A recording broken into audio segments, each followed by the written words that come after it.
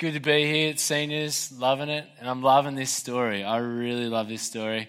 I hear some of you were looking out for the 10 minus, but no, we're doing this one because I want to. It's really good. I'm really keen to unpack it with you guys, and it's a true story that takes place in history. So what I love about the Bible, love about the Christian faith is that it's true. It happened. Jesus is real. This stuff really happened. So it makes it even more mind-blowing. So let me paint a picture for you. You're sitting, chatting to someone, you're telling them the gospel, and so you're saying, sin this, grace that, Jesus like this, and they stop you and they go, hang on, let me get you straight. So you're saying, I can live however I want, no matter what I've done, and then I ask Jesus for forgiveness, and then I go to heaven. And you can kind of get what's going on underneath that, yeah? So you're just like, yep. But at the same time, you want to go, nah, and you want to explain a whole bunch more, yeah? Happens to me all the time at Flipside. So I go to Henry Kendall Flipside. Anyone here from Henry Kendall? Party. Not many people are. And so I'm sitting down with this kid and I'm thinking, I've got lunchtime. I don't know if I'm going to see you again. I want to tell you the gospel. And so you start out, because not many people know that they don't really think that they need Jesus. So you start there and you're like, all right, sin. Sin is it gets in the way of you and God. It's rebellion. It's a problem. It's a big problem. And you come right back around and you get back to Jesus and you're like, but Jesus solves the problem. He takes your sin. It's so good. And all you have to do is trust in him. And then they go, oh, wow. I thought I was in big trouble, but now I'm good again. You just told me what I wanted to hear. All right, see you later. And you're just like, oh, no. It's like, there's such depth and layers to the gospel that it takes ages to get your head around it all. Sometimes you just need to hear a bit at a time. Sometimes you need to hear it all. But that's one of the struggles that I go through. And so that's one of the questions that I want you guys to think. Like, what would I say? What would you say to that if someone said, oh, can't I just do this and then Jesus forgive me and it'll be sweet? So that's what we're going to look at. And we're going to see that this story of Zacchaeus answers that, and that isn't the case at all. We're going to see that when someone's really saved, it results in real response, real repentance. And we just had prayed for us that we'd have repentant hearts, and I think that's going to be a big prayer at the end of this as well. So we're going to look at real repentance. Cool. The part of the Bible we're looking at tonight might be heaps familiar to you, but if it isn't, or if it is, doesn't matter. There's still some really good stuff to learn from it as we look at Zacchaeus, the tax collector, and Jesus, the Son of Man, and the way they interact. I want to try something a little bit different this week. I'm out of my comfort zone, but we're just going to try and just let the story wash over us a few times, see if we can really understand what's going on, and we'll apply it as we go. And I'll apply it with you guys. It'll be fun. We're going to look at three perspectives of what I see as three characters, okay? First perspective and character is the crowd. The second one, Zacchaeus. And the third one, Jesus. And we'll see how we go.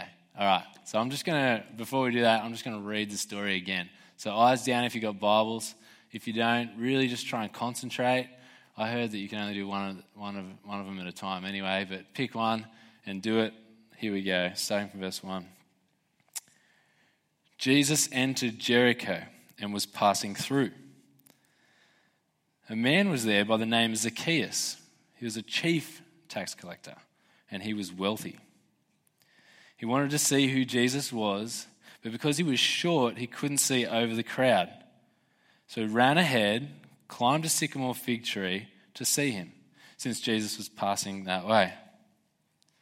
When Jesus reached the spot, he looked up and said to him, Zacchaeus, come down immediately. I must stay at your house today. So he came down at once and welcomed him gladly.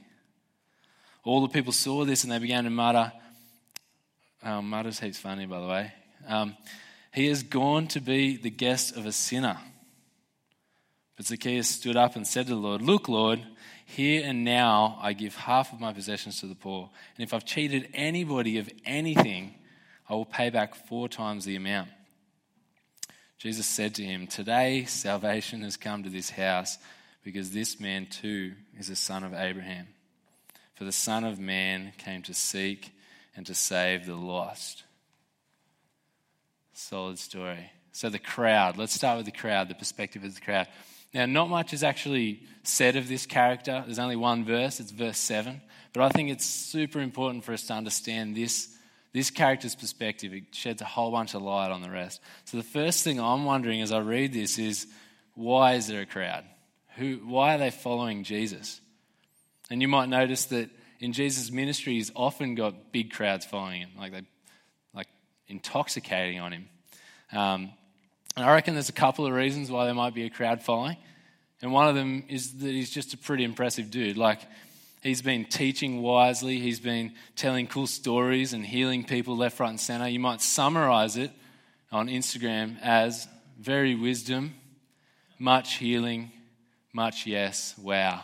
You know? Like, that's who Jesus is. He's an impressive dude to follow. He's just worth following for the entertainment itself. Like, oh, well, see that healing? That's pretty cool. But I think by this point in Luke, as we get to the latter stages of the gospel, there's much more going on. So verse 1 says, Jesus entered Jericho and was passing through. It might seem like an incidental detail, but as Jono was saying before, we're in the travel of Jesus setting his face towards Jerusalem. So he's on the way to Jerusalem, and Jericho is pretty close. So he's passing through and he's on the way. So why might that be significant for this group of people? I reckon probably most of the crowd were following Jesus because there were rumors of this guy that he's the Messiah. And if you don't know what I mean by Messiah, just the promised king. They're waiting for someone who's going to come, set up a kingdom that's going to last forever. At the moment, the Romans are in charge and they're kind of oppressing them, so they're just waiting for this king. And they're like, here's a king, there's the capital city, this is getting close, I'm following. This is awesome. It's going to be awesome. Translate that into that, it's like capital city, perfect chance. He's heading towards the capital, it's all going to happen, I'm sticking around. I'm pretty convinced that this is what the crowd's thinking, because if you think about what we've come from just recently, they've been asking Jesus, like, who's going to be in the kingdom? If you remember the dinner party they had, they're like, who's going to be in the kingdom? When is the kingdom coming? How will the kingdom come? What will it look like? What must I do to be in the kingdom? And see it in there, verse 11. We didn't read it, but it's just after our chunk. While they listened to this, he went on telling a parable. Because he was near Jerusalem, and the people thought that the kingdom of God was going to appear at once. So you got these guys following him that think this is going to happen. This is what's happening. He's going to take out the Romans. They're absolutely itching for this. They've been asking. Jesus has been telling. So now that we're in the shoes of the crowd, from their perspective, let's see what they see. Verse 5. They're stoked. They're just following Jesus. Verse 5. Here we go. When Jesus reached the spot, he looked up and said to him, Zacchaeus, come down immediately. I must stay at your house today. So he came down at once and welcomed him gladly. What? That doesn't make sense from their perspective. It'd be a total mind blown. Like, read verse 7. Here's how they react. All the people saw this and began to mutter, he has gone to be the guest of a sinner. Now, Zacchaeus, he's a tax collector. And not only that, he's a chief tax collector. He's on top of the pyramid. He's a pretty bad dude and collects a bunch of their money. And what do, tax collectors mostly, why they're hated? It's that they sided with the Romans. The Romans are in charge and they tax the people, and these guys go around and collect taxes and more. They're on the Roman side. They betray their people. So the response from the crowd is totally justified. It's what you and I would at least do. I feel like they're doing well to keep it to a mutter. Like, yes, here's this guy. He's going to take out the Romans. Oh, he's hanging out with the Roman. Like, he looked up at Zacchaeus and he said, oh, hand me my gun. Like, that's what you'd expect him to say. Not, oh, come over, I must stay at your house. You know, it's like witnessing an ultimate betrayal. Now, the best one I could think of was, in a short time, was like Harry Potter witnessing Snape spoiler alert, witnessing Snape kill Dumbledore. Oh, I know, right? Devo. It's like someone who you thought was on your side, like you've had your suspicions, but no, he's good. Dumbledore believes in him. And then you just see this happen, and you're like, what? I thought he was going to at least turn around and take out a few guys, then I'd come out from behind wherever I am, and then it'd be a showdown. But nah, he just kills him, and you're just like, what? That is not what I expected. This is the worst. That is the opposite. This isn't what Jesus should be doing, you know? But just like Harry Potter ultimately had Snape wrong, because he's a good guy, spoiler again, the crowd had Jesus wrong as well. Or at least Jesus' timing to be wrong. He wasn't heading to Jerusalem to set up his kingdom as going to, like, in the way that they thought it would right then and there. He was actually going, and John has already said tonight, he's going there to die. His mission, rather, in verse 10, the Son of Man came to seek and to save the lost. Now, if we stop there for a second, I wonder and ask yourself if you have Jesus wrong, like the crowd did. Are you following Jesus like this crowd did? Like, he's pretty interesting, I'm following, or there's heaps of people here, something cool's going on, so I'm following this Jesus guy. Attracted to the dude and the people, but with no real knowledge of who Jesus is and what he's on about. And we've got his mission right there. That's what he's on about. I wonder if you think Jesus is my buddy. We're all good. I go to youth and it'll be sweet. We'll be chilling one day. And that's your view of Jesus. Do you really know the gravity of who Jesus is and who it is you're following? I think it's an awesome question to ask us. All right, that's the crowd. Put that away. We're going to move on to Zacchaeus now. And I reckon the perspective of the crowd helps us understand the perspective of Zacchaeus. So let me tell you a few things about Zacchaeus from verse 2. That's his name. He's a chief tax collector and he's very wealthy. So Jericho, back in those days, is actually, I looked it up, it's like a through city, trading city. I feel like they all are in those days that the letters are written. But this one is like kind of a regional city for taxes. So like all the taxes get collected and then they come to Jericho and then they go from Jericho out. So if you're a tax collector, chief tax collector in Jericho, you're taking a cut of everything. Like you are wealthy. Like this guy's very rich, I reckon. But it's also worth noting that wealth is probably all this guy has. So because they side with the Romans, the parents kind of disown them. They don't really have any friends, except fake friends, rich friends, I guess. And so money is really the only thing they have. So keep that in mind. Everyone hates him. He probably hates himself in the end of the day. He's a bad dude. Like this kind of job attracts bad people. You get into that position by skimming and doing it well. He's probably potentially the worst guy in Jericho that everyone's just like, oh my gosh, chief tax collector. Everyone knows it, and he knows it. And that's what I want to push into. He knows he's bad, and not in a like, I'm bad, like Michael Jackson way. It's like he's just bad, and he's like, this sucks. And I'll tell you why I think I get that. I don't know if that's your impression as you read this, but ultimately we do side with him because Jesus does. But here we go. So here's his thing. I reckon you can tell from the actions of how he approaches Jesus. He stands at a distance. Yeah, it says he wanted to see Jesus, but he was short. He couldn't see over the crowd. So he's behind the crowd. There's a bit of a distance there between him and Jesus already. He's probably just as unable to get through the crowd as he is to see over it. I was thinking about that. Like the crowd's there and the crowd hates him. He can't just go, hey guys, I'm small, you know me, let me through. I'm not going to block anyone's view. No, he can't get through the crowd and he can't see over the crowd. He just wants to get a glimpse of Jesus. That's another thing that stood out to me. He wanted to see who Jesus was, verse 3. Just wanted to get to know him, just see what kind of man he was. He didn't demand to have his time as like probably the richest dude in the town. He didn't buy his way through the crowd or anything. But he climbs a tree, he runs off, and he probably has to take many more steps than anyone else to run off. So he runs off, climbs a tree, and I'm guessing that's a pretty undignified thing to do in a dress. And he's probably wearing like those sweet purple clothes, and so he's wearing this robe and he's climbing this tree. It's a pretty Orkies picture, but that's what he does. And he's a wealthy man doing it. And all of this gives me the impression that this guy doesn't think he's the greatest. You know, like he doesn't try to use his position, his power, his money to buy him some time with Jesus. But he stands at a distance, runs ahead, climbs a tree, and waits. This guy, I reckon, probably better than anyone he's following, knows his position before Jesus.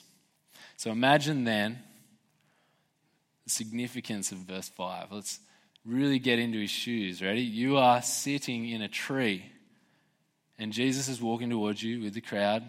Haters going to hate. They all hate you. And eventually, he's right underneath you.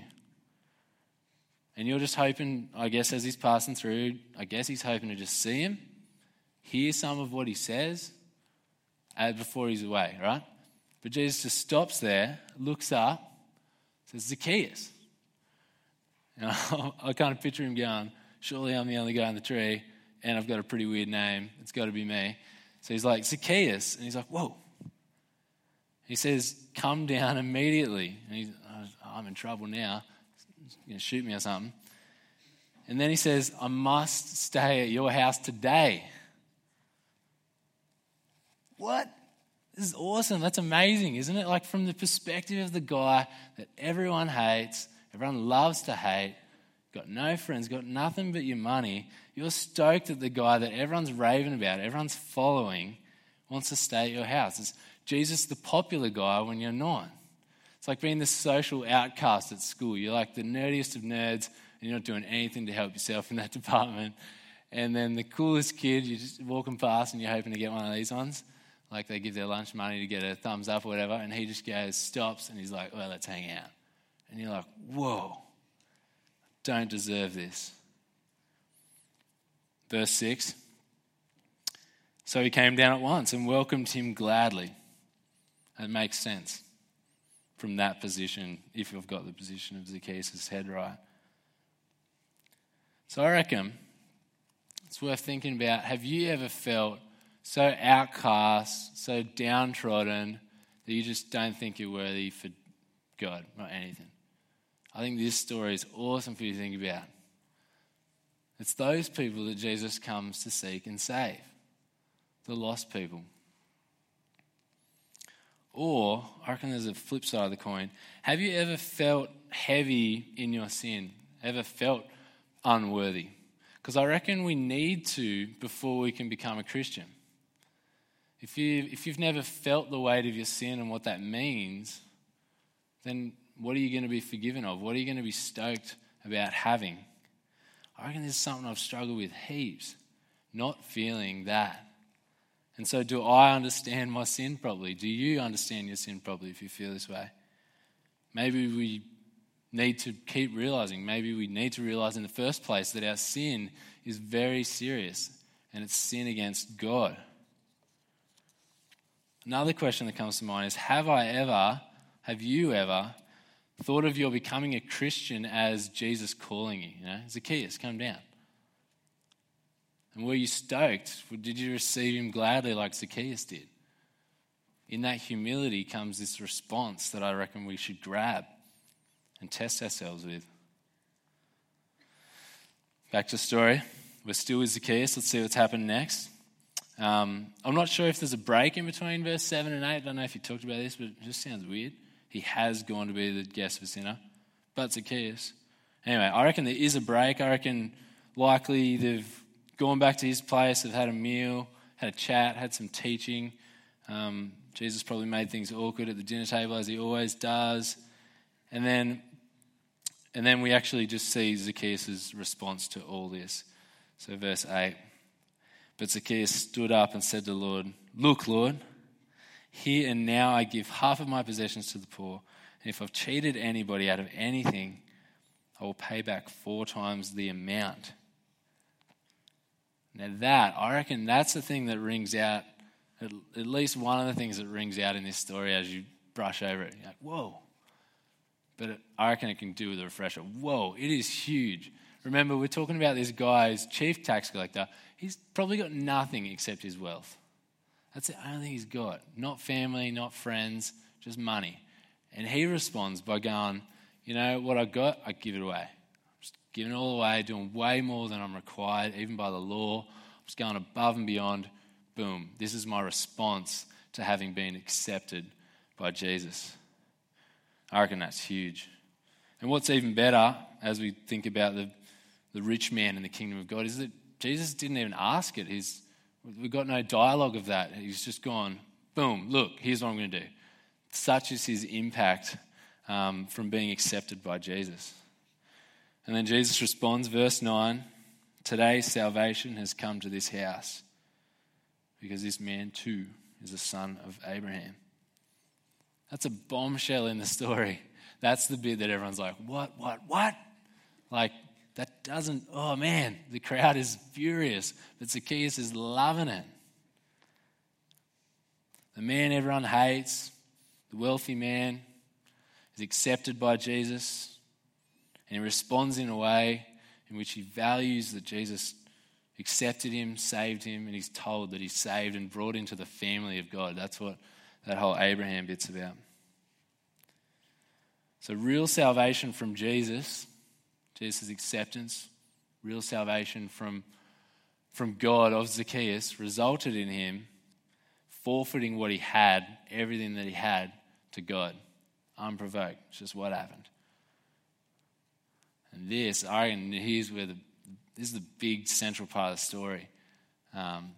What's been my response? What's been your response to Jesus? What's been your repentance? What does that look like? Has it looked like anything, or has it gone unnoticed?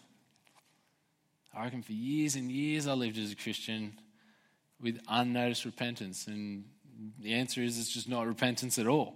Can repentance go unnoticed? I think the answer here is no. Real repentance is huge. See, what's actually happened for Zacchaeus here is not just that he's decided to give away a bit of money, but he's encountered Jesus, understood Jesus' angle, and his whole world has had to change.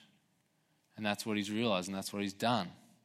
His worldview's turned upside down as he realizes that his pursuit of money, wealth, is nothing, and his pursuit of God is paramount. And he's been putting everything here and nothing there.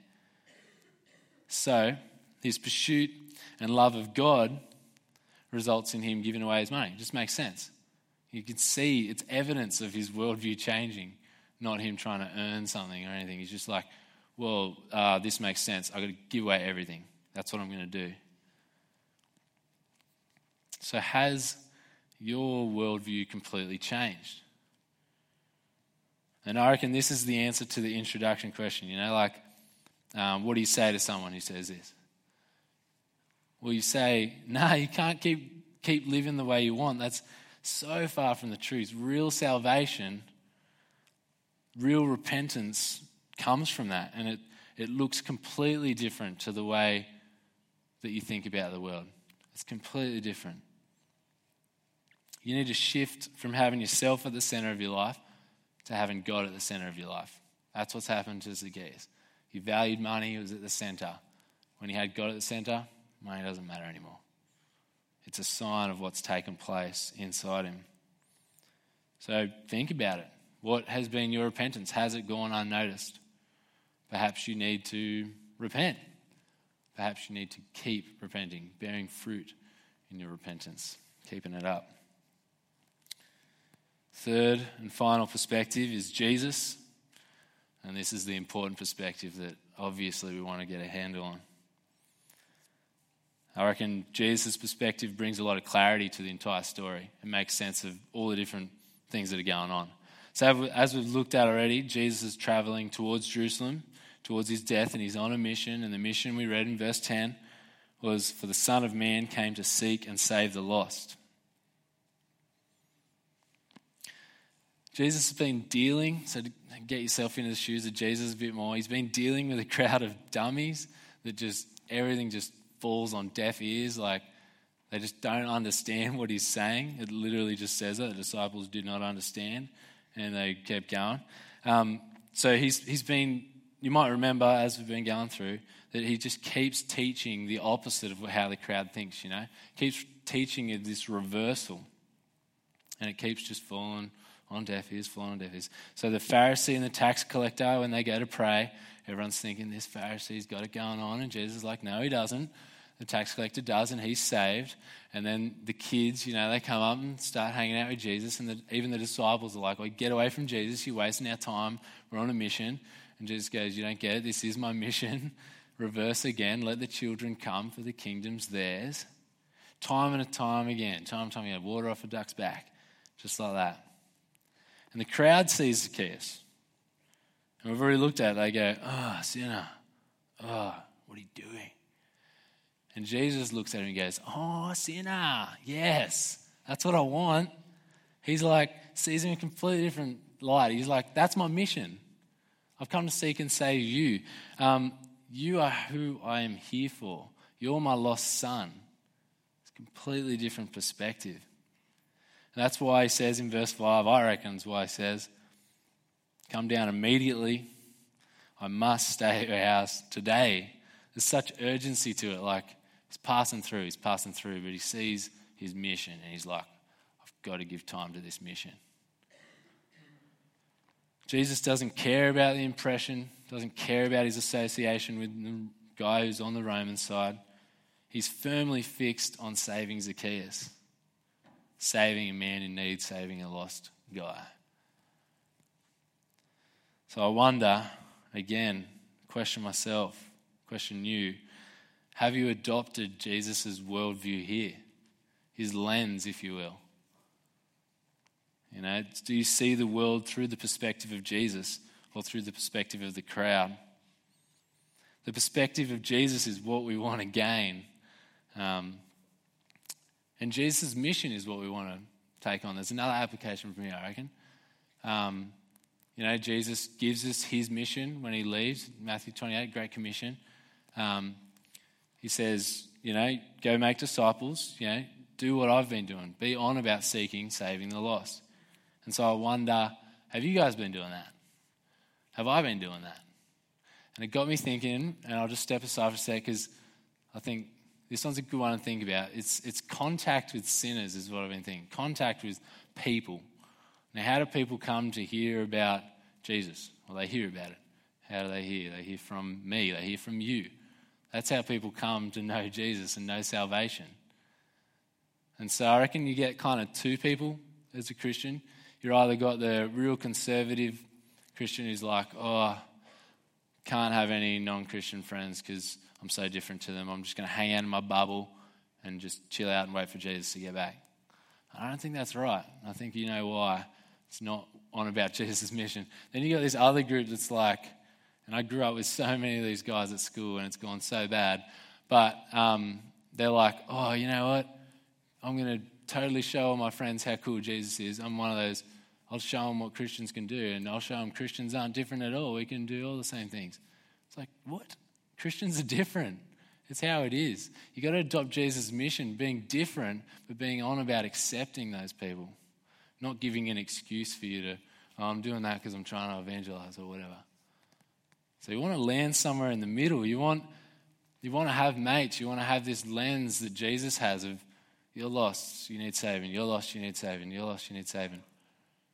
And then you got to be real careful about it, as Jesus is, who is constantly hanging out with sinners, constantly hanging out with people who need saving, but never giving into temptation. That's a great challenge.